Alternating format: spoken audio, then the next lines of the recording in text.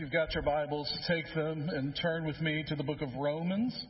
If you didn't bring a Bible with you, there is one in the pew in front of you, or many of you probably have apps that you can open. We're going to be in Romans chapter 13. Romans chapter 13. We are starting a new series today that's going to be a very short series. In fact, it's barely a series. It's 2 weeks, this week and next week, and we're going to be talking about what it means to be a follower. Now, part of that is because we have in our purpose statement, our mission statement, that comes directly, if you can see it on the wall out there, we talk about it a lot, is that we exist to glorify God by leading people to become passionately devoted followers of Jesus Christ. And so over the next couple of weeks, we're going to talk about we're not going to give to everything we can, but we're going to talk about specifically a couple of characteristics that are part of being followers of Jesus Christ.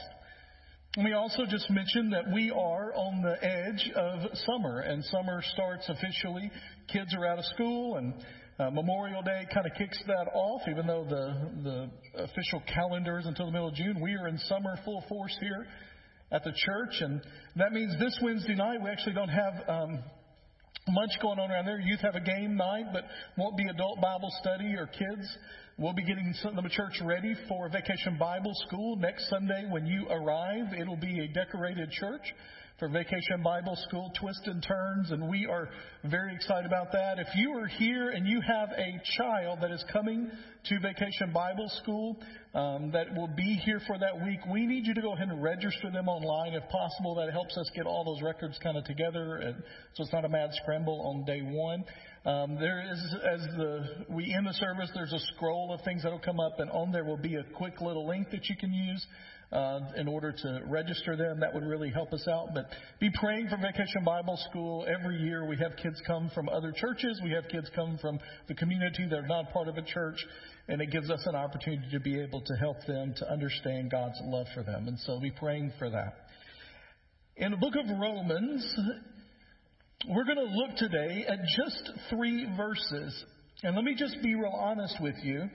There are some places in the Bible that it is hard to parachute in and fully understand what's going on because of everything that's happened beforehand in that book. There are some of those places in the Bible. Perhaps no book is it harder to understand just parachuting in for 3 verses than the book of Romans. Romans is a dense book. Preachers have famously preached for years verse by verse through this book of the Bible. In fact, we're getting ready to start in the fall a 4-year project for Romans. I'm just kidding. We're not doing that. But there have been people that have gone 4, 5, 10 years through the book of Romans, all right? It is a dense book. There's lots there. We are actually going to start a series on Romans, and we're going to divide it. Part of that is because I felt the Lord leading us to do that, and as I look back on my preaching of over 20 years, I realized I have never walked through the book of Romans in a sermon series, which is just kind of hard for me to believe. We've done Bible studies on some other things, but walk through it. So we're going to do that in the fall. But I want to give you just a glimpse of where we are, because you have to understand where we are to understand what's going on here. In fact, in just a couple of minutes, a little tease for you, we're going to talk about a verse that has been misused a lot in history because we don't understand the context around which it is written. All right? And so in Romans 13, we are on the back end of the book. There are 16 chapters to the book of Romans, and just the simplest way to break this book down is that the first 11 chapters is doctrine, truth, teaching, and the last half from chapter 12 on is, now what do you do with it? If you think of a sermon kind of thing, chapter 1 through 11 is exposition, explaining what's going on. It's illustration, examples of what that means. And then chapters 12 through 16 is application. So here's what goes on with it, all right? But what we understand in the first 11 chapters is that Paul spends 11 chapters telling us, explaining to us God's saving work for us in Christ Jesus. And the last few chapters, chapters 12 through 16, are what that saving work does in us. The first 11 chapters are this is what God does for us. The last few chapters, the last 5 chapters, are what God does in us. That's an easy way to think of it. For us and in us. Chapters 1 through 11 is the love of God for us and what links he went to make sure we understood that. Chapters 12 through 16 are the effects of that love on us as demonstrated to other people. Just a few verses, highlights that kind of demonstrate that. Romans 5:8. You're going to recognize many of these verses if you've been around church. That Christ demonstrated his love for us, that while we were yet sinners, Christ died for us. That's his love. Romans 8:39. There is nothing, and he lists all the things, height, depth, principality, nothing can separate us from the love of God. So you have that in those first 11 chapters. It is God's love explained to us. And then in chapter 12, verse 1, he says, by those mercies, understanding what we know about the love of God, now let us present our bodies as living sacrifices. And he spends the next few chapters explaining what that looks like. And so today, as we talk about what it means to be a follower of Jesus Christ, we want to focus on the theme of chapters 12 through 16, and specifically 3 verses in chapter 13 that give us some understanding about it. And that theme is that followers of Jesus are characterized by love. In chapter 12, by the way, just to kind of get us ready for chapter 13. These aren't the verses we're going to talk about. We're getting there. But in chapter 12, you see this repeated again and again and again. I just picked out some verses. Verse 9 in chapter 12 says, let your love be genuine or sincere. Verse 10, love one another with brotherly affection. Outdo one another in showing honor, love, care, compassion. Contribute to the needs of the saints and seek to show hospitality. That's verse 13. So this is right after present your body as living sacrifice. How do we do that? Well, you have genuine love for your brothers. You take care of them. You show hospitality. It keeps going in chapter 12. Bless those who persecute. Bless and do not curse them, so even your enemies. Repay no one. You know what the word no one means? No one, right? Repay no one evil for evil. Verse 20, if your enemy is hungry, feed him. If he is thirsty, give him something to drink. You see this theme happening. It's love in action. That way you do that is through that. And then I think we have one more verse. Do not be overcome by evil, but overcome evil with good. So that's setting the scene in chapter 12. And then chapter 13 has a little bit of diversion that we'll come back to when we go through Romans. It may be a little bit before we get there, but we'll come back to it at some point, because chapter 13 at the beginning is perhaps the most famous passage in Scripture on how a Christian responds to government and how we are to fit into a place where government is. And so he kind of takes a break, if you will, from the love, love, love to, oh, and by the way, this is how you relate to government. A Christian's duty to the state is what it says in my title in my Bible. And in verse 10, he returns to this issue. And so it's almost like that in chapter 12, what he's doing is he's setting up, here's how you're going to live out your faith in Christ. He says, I'm urging you, I appeal to you, in light of God's mercy, to present yourself as living sacrifices. And the way you do that is you love each other and you love your enemies. And there would have been people in his day. It's fascinating for us to think about this in today's day. There would have been people in his day that would have said that Paul was preaching a gospel without reference to the laws of God. Now, big word alert coming up, all right? They would have said he was antinomian, which means no law. That he was saying, do whatever you want to do. Live whatever life you want to live. Don't worry about it. Just love, man.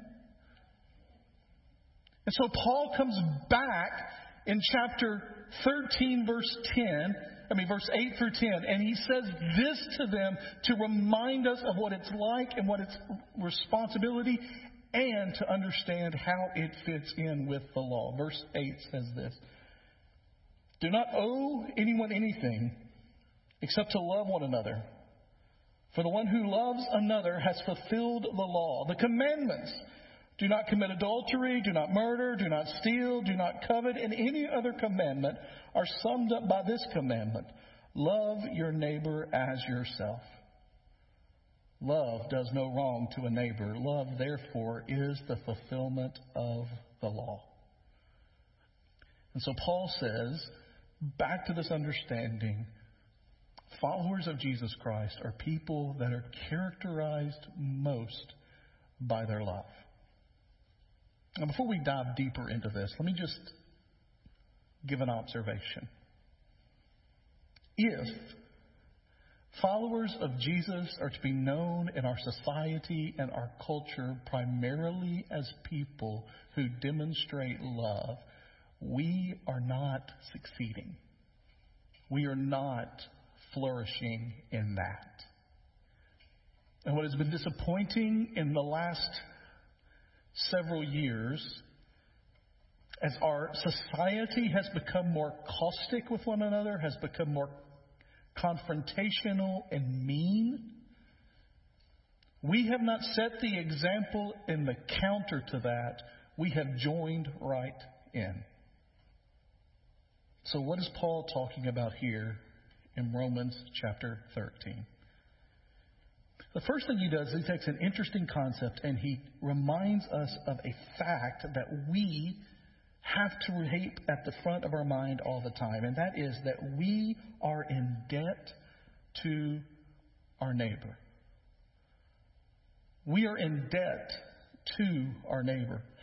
Look at verse 8 again. It says, "Do not owe anyone anything except to love one another, for the one who loves another has fulfilled the law."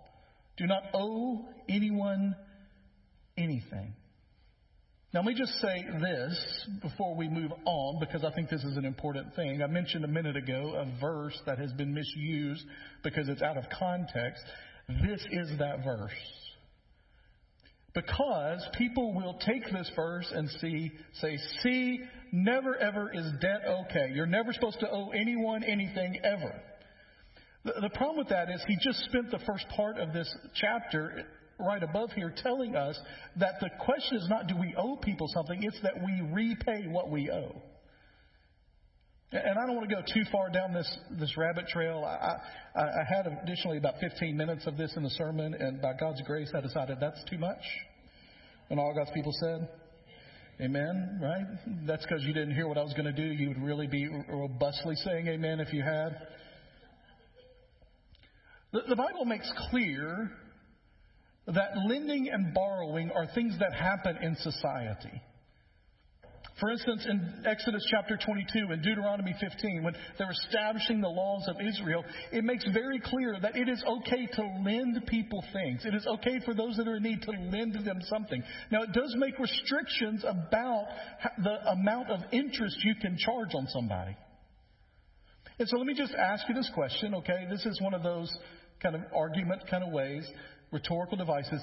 If it's okay to lend money to people that they will pay you back, even with some interest, then it has to be okay if you are in need to borrow if you intend to pay it back.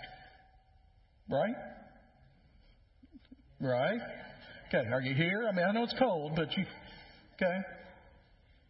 And so there are rules about that in the Old Testament. And in Psalm 37:26, it even says a righteous man freely lends and is blessed because he's helping those in need. In Matthew chapter 5, verse 42, it says that we are to give to those that ask, and from him that would borrow of you, turn him not away. And so it speaks over and over again about the lender, and if there is a lender, there has to be a borrower. The point that is made just before this in Romans chapter 13 is that we should not borrow more than we can pay, and if we've borrowed, we need to pay back our obligations.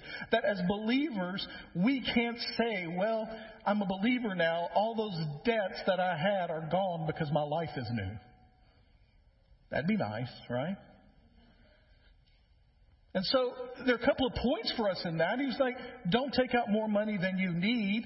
Don't take out more than you can pay back. Don't put yourself, and the reason that I'm hesitant sometimes to even talk about this in this setting and how the Bible allows this is because in our society, most of the debt that is accrued by Americans every year is not for need, it's for want. And this has been abused in our country, but that doesn't mean the practice itself is bad. It is how we are using it. And so he tells them before this, he says, if you have debts, pay them. If you have to pay the government taxes, pay them. Don't try to skirt your taxes to beat the system. Pay them. And then he says, and when you understand that you don't have anything you owe to anybody else, understand this as well. You don't owe anybody anything except for the grace that God has given to your life means that we are a debtor to every single person on this planet because we have received more grace than we ever deserve or could get. And it is our job to show that to them. He basically says in this that we owe our neighbor as much as God gave us. I'll say that again. We owe our neighbor as much as God gave us. And here's the reality. You can't pay that off. So you're going to be continually in debt to your neighbor. Now, maybe this isn't true of Middle Tennessee. I grew up in West Tennessee, and so some things are different over there near the river. But there used to be this saying that would go around when people would get in arguments or things would happen, and people would say, I don't owe you anything. Biblically, that's not correct if you're a follower of Jesus Christ. Every person that you come in contact with is a person created by God, that God loves, and that you owe grace and mercy and love. And what Paul is saying here is, it's not even a burden. It's a gift to share with others what God has done for us. We should be excited beyond measure that in some small way we can demonstrate God's love for other people by the way that we love them. And to those that would come at Paul and say, see, there you go again, Paul. All this lovey-dovey stuff, no law, no truth. He then says, oh, and by the way, love fulfills God's commandments. Now, Jesus, if you remember, when Jesus was asked about the greatest commandment, he gave two, right? He said, love the Lord your God with all your heart, soul, mind, and strength. And the second is like unto it, love your neighbor as yourself, right? And that all of the laws hang upon this. When Jesus was talking about that, he was specifically talking about the Ten Commandments and the moral law that was given in the Old Testament. And he basically says, if you would love God with all your heart, mind, soul, and strength, and if you would love your neighbor as yourself, you would fulfill every single law that is written in those 10.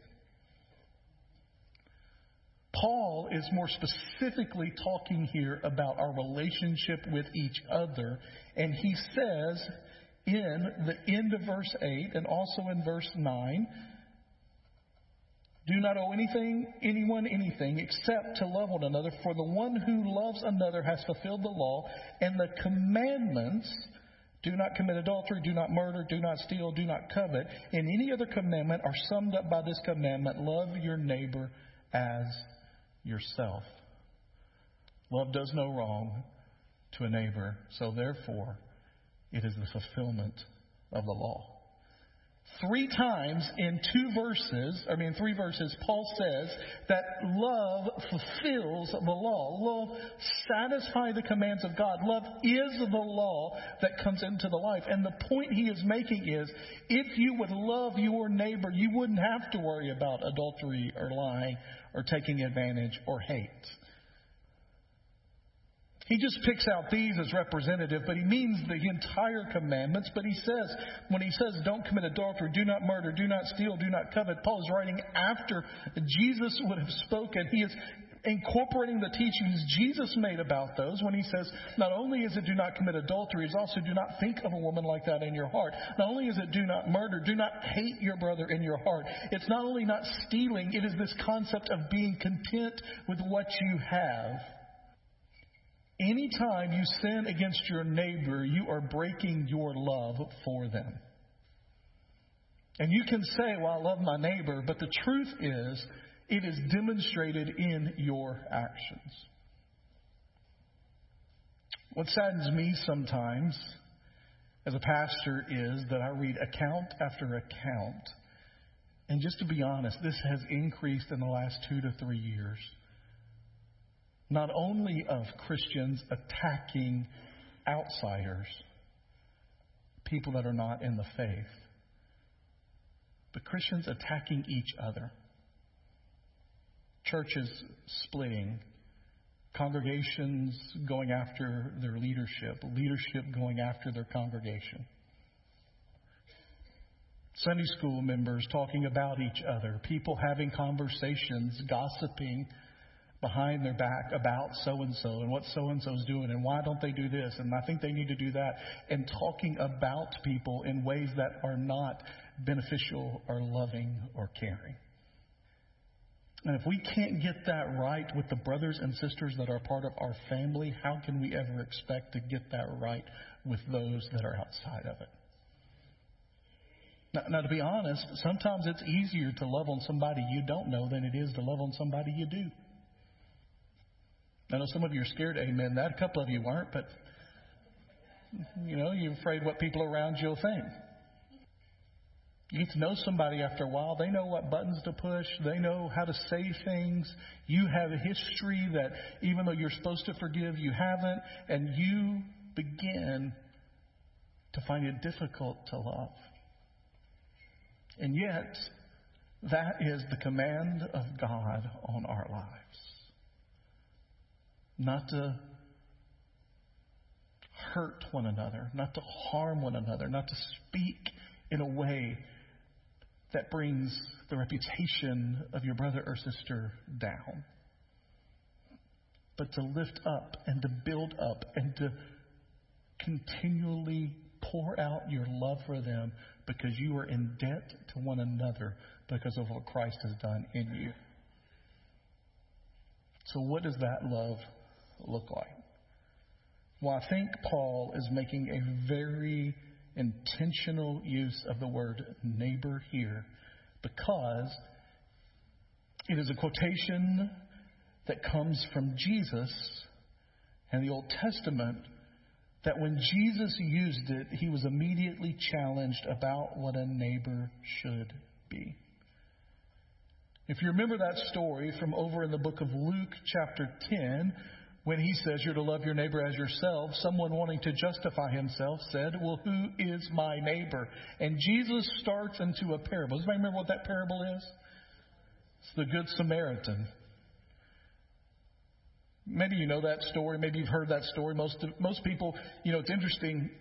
A lot of the parables of Jesus, if you Google search them, I did this week with Good Samaritan, if you Google search a parable of Jesus, almost immediately it'll give you the reference to where it's found and a synopsis of what the parable is. When you Google Good Samaritan, the parable of Jesus is like 12th on the list because it's the Good Samaritan Hospital, pet rescue, right? Because people have taken that name and they use it for that because the story resonates so much. You know the story, right? The guy's out traveling. He's beaten, near death on the side of the road. The pastor walks by from the local community church, sees him lying there near dead, steps over to the other side of the road and walks on. Music minister comes down next. Worship leader. He sees him in the road, in the ditch, steps to the other side of the road, and moves on. And then comes a Samaritan. In their day, the Jewish people that were gathered around Jesus, there was a definite racial, spiritual, religious divide where they would have maybe even hissed when the word Samaritan got used. And in their mind, they expected the Samaritan not to step to the other side of the road, but to kick the man while he was down. And yet the Samaritan walks up, tends his wounds, picks him up, carries him to a place to get care, and gives the man all the money he has to take care of him and says, if it costs more, I'll pay you when I get back. And then Jesus, by the way, doesn't say to the people that had asked that question, the religious leaders of the Jews, he doesn't say, now be like the Samaritan. What he says is, now to that man who was a neighbor.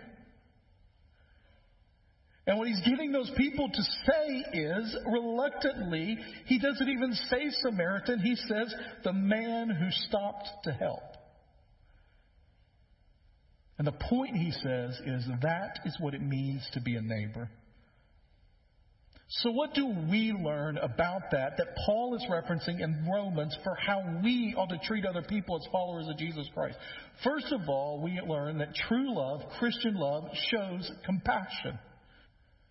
The word compassion means to feel with, to sympathize with, to understand, to seek, to know. It says again and again in the New Testament that Jesus, when he looked upon the crowds, he talked about them as sheep without a shepherd. He talked to the people being lost. He talked to them as hurting, of sickness, of both physically and emotionally and spiritually. And he looks at them and it says time and time again, Jesus had what? Compassion on them. He felt with them. He wanted to understand what was going on.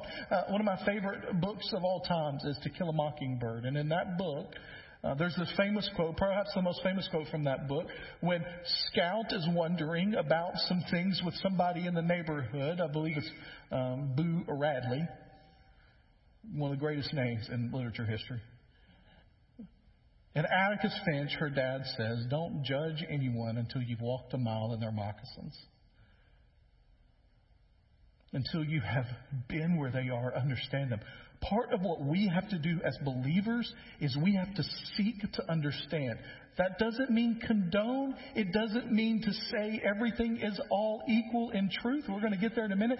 But it is to say, I want to hear your story. I want to understand you. I want to feel what God feels towards you, which is compassion. The second thing that we see from that parable and from this passage and from Romans is that love meets real needs. It's not enough to say, man, I love my neighbor. What have you done for them? I love my neighbor. Just feel good about them. You know what I mean? I haven't done anything to help them. I haven't provided anything for them. I haven't given them any help in any way. But man, I love them. True love meets the needs of those that are there. In a few weeks, we're going to send a team to Brazil. And then when we come back, I'm not going, unfortunately. When our group comes back, and they're going to share with us at the end of July about their trip to Brazil. And we're going to have numbers, and we're going to talk about lives that are changed forever that week, who give their life to Jesus that week. And if you'll remember, a few years ago, we came back, and it was over 200 people that had given their life to Jesus. And when you counted that up, it was more people gave their life to Jesus in 1 week in Brazil that we were part of the ministry than 10 years combined here at this church. I mean, that's awesome. But you know what's also awesome? They will meet the need in some way of 1,500 people that week, whose understanding of what church is will be changed, and there will be more people that will come to faith later because they stepped in and got their feet washed, or the kids learned how to brush their teeth, or they were given a pair of reading glasses, or they were prayed over, and they had needs in their lives met by people who were demonstrating God's love. Followers of Jesus meet the needs of others. True love also shares truth. Jesus was being loving to the Pharisees and the religious leaders of the day when he would confront them about certain issues because they weren't living or teaching, and specifically in their position where they are in charge of discipling God's people, they were not teaching or living lives of truth according to God's Word. The book of Romans has just established for 11 chapters what truth is about the gospel of Jesus Christ. And then it says that love shares truth. Now, here's what I want you to understand real clearly. When I say love shares truth, there is an image that comes into all of our minds of harsh and like, this is the word of God. This is truth. And yet, the whole point of Romans is that the truth of God is that He loved us so much that while we were yet sinners, He sent His Son for us. The truth that is being shared here is not harsh. It is love and grace and mercy available to all. See, we like to set this dynamic of love and truth, speak love and truth, and we're like, yeah, love is the squishy part of that, and truth is the hard, right? It's the force. But love and truth are together in Scripture more than we ever understand. Because the truth of God is that He loves us. Love shares truth. Love forgives. To be honest with this particular point, doesn't have a particular little moment right here in the Scripture. It doesn't have a particular moment in the Samaritan story that I could say, here, this is what happens with forgives. I will tell you this, as I was preparing for today and I was listing these things out and trying to stick the Samaritan story and what that looks like in Romans and all of that, I just felt the Lord saying, put in there, love forgives. Now, it's obvious from Jesus' point of view, but for some reason, there's somebody in the room today that needs to hear there's somebody in your life you need to forgive. And that act of forgiveness in your life may be the doorway that opens up their listening to and understanding the gospel of Jesus Christ to change them forever. To be the one that shows what forgiveness can be in order that they understand who Jesus is. I mean, the parable that is one of the most profound in Scripture to me is when he tells the story of the man who was forgiven multi-millions and walks down the street and throws a guy in jail for a few bucks. Because how many times in my life have I held on to resentment or a grudge or haven't forgiven somebody when I have been forgiven more than I could ever pay back? And then the last one, what true love looks like. Love sacrifices. In the story of the Good Samaritan that's referenced, I'm pretty sure in this, love your neighbor as yourself. The point that he makes about the Samaritan being a neighbor to someone and loving them is that not only does he take upon himself the responsibility of this one and picking him up in the parable, but that he provides for him everything he has and then some.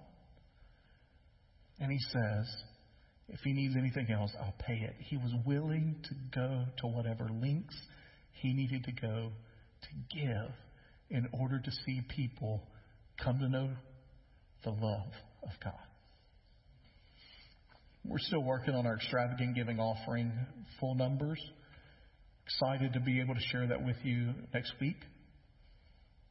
One of the things I love about this offering in May that goes towards our kids and towards mission trip is that it is often given by people that will not step foot in Ridgecrest, North Carolina, that will not be in Panama City Beach, that will not be in Brazil. But you sacrifice here to give towards someone that will be. And when it comes to camps, your gift may directly impact somebody coming to know Jesus from our own church. Or your gift may directly impact someone in Brazil that you will never meet this side of heaven, coming to know Jesus Christ as their Savior. Part of being a pastor is that I do funerals. One of the things that I almost always do at the graveside of a funeral is I read from 1 Thessalonians chapter 4, where it says that then we will meet the Lord in the air, and we will all be with the Lord together. And Eugene Peterson, in his message paraphrase of that, says, "And there will be a great big family reunion in the sky." I always talk about, if you've been at gravesides with me, you hear me talk about that, how much I love family reunions. And now I am looking forward to the family reunion to end all family reunions.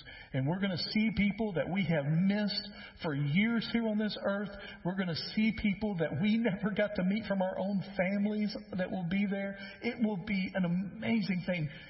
And the crowning jewel of all of that is that we'll be with Jesus. But you know what else I'm looking forward to with that? I'm looking forward to the people that have come into the kingdom of God through sacrificial giving of myself or the church that we have been a part of, and getting to meet them for the first time in the presence of their Savior. Can you imagine how cool that's going to be?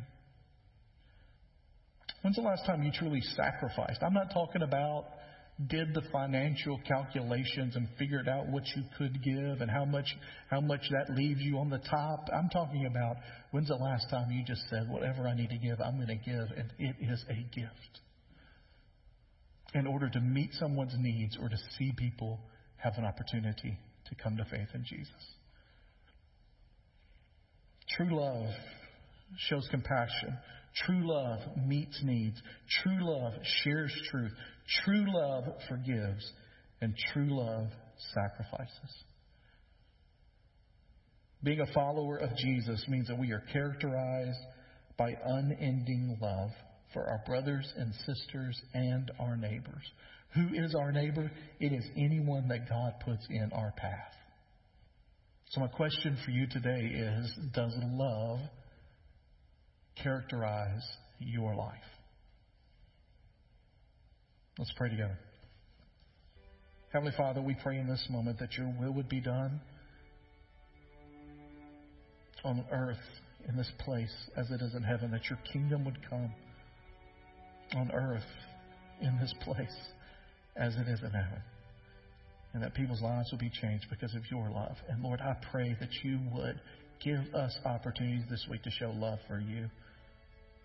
To those of us that are brothers and sisters in this place, give us a chance to show love to one another. To those that are outside of this, Lord, give us a chance to show love to our neighbors. For the sake of your name and for the spread of your kingdom. In Jesus' name I pray. Amen.